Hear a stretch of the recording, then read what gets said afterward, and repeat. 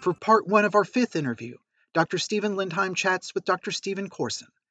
Sit back, grab a cup of coffee, and enjoy what we think are valuable lessons about our history, sparking innovation, and newer surgical applications of reproductive surgery. Welcome. It is with great pleasure that I'm introducing Dr. Stephen L. Corson. Dr. Corson is a graduate from Wesleyan University in 1960 and from the University of Pennsylvania School of Medicine in 1964. Following a rotating internship at Reading Hospital, he entered an obstetrics and gynecology residency at the Pennsylvania Hospital in 1965. Upon completion of that program, he took a fellowship program with Drs. Rakoff and Goldfarb in reproductive endocrine at Thomas Jefferson University. Dr. Corson is board certified in obstetrics and gynecology and in reproductive endocrinology. After many years in the University of Pennsylvania Medical School system, he moved to Thomas Jefferson University, where he was the head of the gynecologic reproductive endocrine section. His society charter memberships include AAGL, SRS, SREI, SRE, ISGE, and SART. Dr. Corson has many instrument inventions to his credit, including the Corson aspirator, irrigator, the myoma grasping forceps, the Dolphin system for hysteroscopic fluid management, and other endoscopic equipment. He has served on various professional boards and committees and is a past president of the American Association of Gynecologic Laparoscopists. He has taught laparoscopy and hysteroscopy in postgraduate courses in 5 continents. His editorial experience includes that of associate editor for the Journal of Reproductive Medicine, editor-in-chief of the International Journal of Infertility, and editor-in-chief of the Journal of Minimally Invasive Gynecology. He has published over 200 papers in peer-reviewed journals and has edited or contributed to over 60 textbooks. It is with great pleasure that I welcome Dr. Corson. You know, I'd like to start this off for the listeners today. Can you tell me a little bit about yourself and your family and, where you're at today? Well, I'm a graduate of Wesleyan University and the University of Pennsylvania Medical School. My wife and I will celebrate our 59th year in December. 2 children, a boy and a girl. My daughter is married with 3 daughters. My son has 2 children, a boy and a girl. And let's see what else. Well, I practiced at Pennsylvania Hospital almost all of my career, and then a little bit at Jefferson, holding positions there at both places. I edited the JMIG for a decade, and let's see what else. That's enough. Well, so tell me who some of your mentors were, and how did you end up coming into this field? Because by the time I got linked to you, you were so innovative and so advanced. It was so impressive. Well, coming out of college, I had wrestled with what I wanted to do, and medicine was certainly one of them.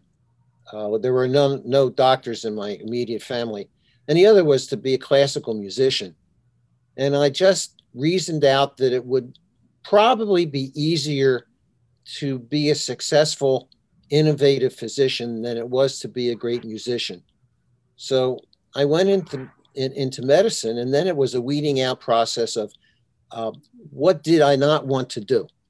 And I remember as a medical student, that test where they put you in a chair and put water in your ear and spin you around, and if you don't throw up, you have a brain tumor, something like that. And I thought that obstetrics and gynecology would be sort of a happy kind of a career for me. And at Pennsylvania Hospital, the chief then was Eslian Israel, who had written essentially the first book on infertility. And he was just a marvelous person. And that's how I wound up doing endocrinology and infertility. And I always had an interest in instrumentation, so that throughout the years, I sort of invented as we went along instruments that I thought would be useful and helpful. Dr. Israel clearly was an inspirational leader. Are there anyone else that you would say molded your career? Not nearly so much as he. Okay. Patrick Steptoe certainly was an inspiration. Patrick had so many failures early on before his first success that a lesser person would have given up the quest. But he was persistent, and he kept at it, and he was truly an inspiration. I was invited to go to Bourne Hall when he acquired Bourne Hall, and that was really something else. He was a giant. When you look back on your career, clearly there are a lot of supporters of everything that you were doing. They were so, provocative and innovative, but tell me about some of the antagonists in your career, and how did you weather through some of those things as you were creating some of these novel surgical tools, for example? Well, there was one editor who will go nameless who wrote an editorial that this business about laparoscopy was dangerous and we were going to kill people. And we didn't kill anybody, and it wasn't dangerous. And it finally was proven to be a good alternative to open surgery for a lot of issues. It was a fight. In those early years, getting your paper published in a major OBGYN journal was really difficult. And to its credit, the Laparoscopy Society, which Jordan Phillips formed, and that's another person who should go down in history for being farsighted, he founded an organization of people who were willing to get out on a limb and do things that other people thought were crazy. But it wasn't crazy. But that's true for anybody who really wants to innovate. There's always been a negativity. There's been a status quo. This is the way I do it, and I don't want to learn anything else, and it served me well. And you have to overcome that. Can you embellish on how laparoscopy came to Philly, as you and I would call it, in 1967? And what were some of the early successes, failures, that you had to overcome? Well, as I say, I went out and to Chicago and spent time with Mel Cohen, and came back, and we sort of learned as we went along. In those days, it was they called us, we were called cowboys, and that was as a derogatory term.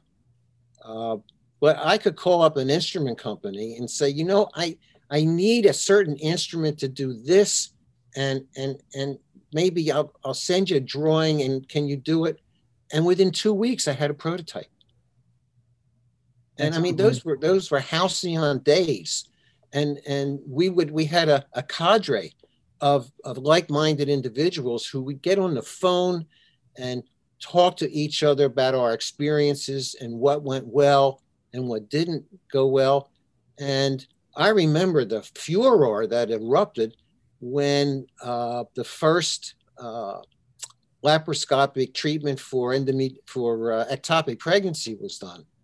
I mean, that was just, sort of malpractice. I was thought of being absolute malpractice. And little by little, there was acceptance. And it was a good thing that there was a journal that developed that was basically devoted to endoscopy. First, it was all laparoscopy before hysteroscopy came in. But we had to fight in those days headwinds. The academic community was not very accepting of this procedure in the beginning.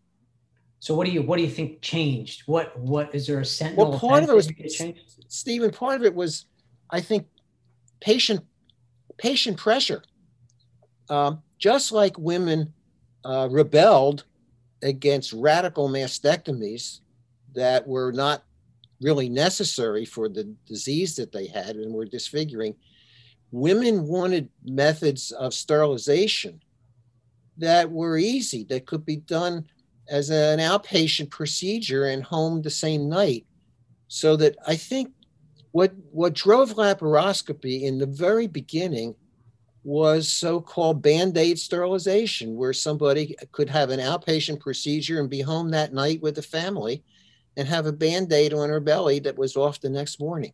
So that's what actually drove it in the very beginning. And then what came along, of course, was easier access to intra-abdominal pathology, ovarian cysts, ectopic pregnancies, down the line, uterine suspensions, and all those more involved procedures followed. But what drove laparoscopy in the beginning was not a procedure to enhance fertility, but the opposite. I know that you expanded over to the Philippines and into China. Tell me about those experiences. Well, the Philippines, that was interesting because there was a real population boom in the Philippines, and it was a problem. And they appealed to to us for AID for help. And I was asked to go and to teach laparoscopic sterilization. Now, the deal was that the instruments had to be done by an American, had to be manufactured in America. That was one of the ground rules. And at that time, there were no American companies. But up in outside of Philadelphia, there was a little company, and the engineer who had founded that company was Bill Nepshield. And Bill fashioned an itinerant portable laparoscopy case, sort of like those big Zero aluminum suitcases.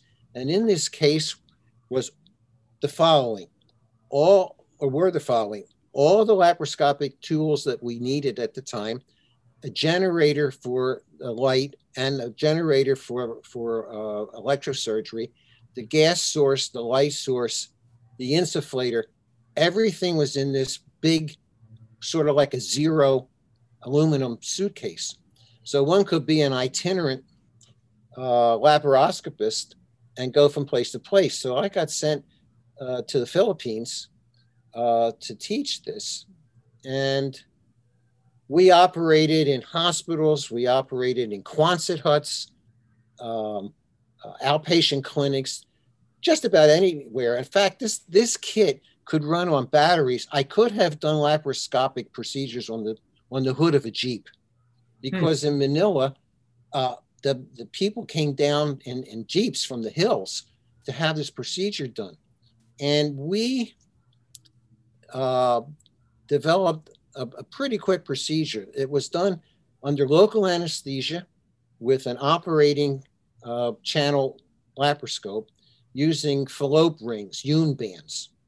And we could do a sterilization under local with a little Valium drip, and it skin to skin was 9 minutes. And then these women Filipino women were small, and they were in one place. We had a recovery room that was a linen closet. We had 2 women in one bed, toe to toe, where they would spend a half an hour post-op and then get in the Jeeps and go back up in the hills.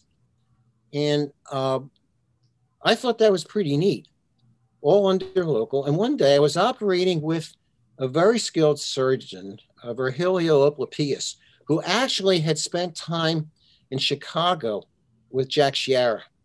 And he said to me, "Would you like to see how I would do sterilizations before you came?" I said, "Yeah." So he put the patient up in a knee chest position, a little local in the posterior cul-de-sac, a small incision, reached up with a long Babcock, brought a tube down, tied and cut, did the other tube, a single figure of 8 suture in the vagina. Operating time, 8 minutes, which taught me a great lesson that I never forgot. And that is that we are seduced by the siren call of high technology. But that's not always the best way to do something. And I kept that in mind.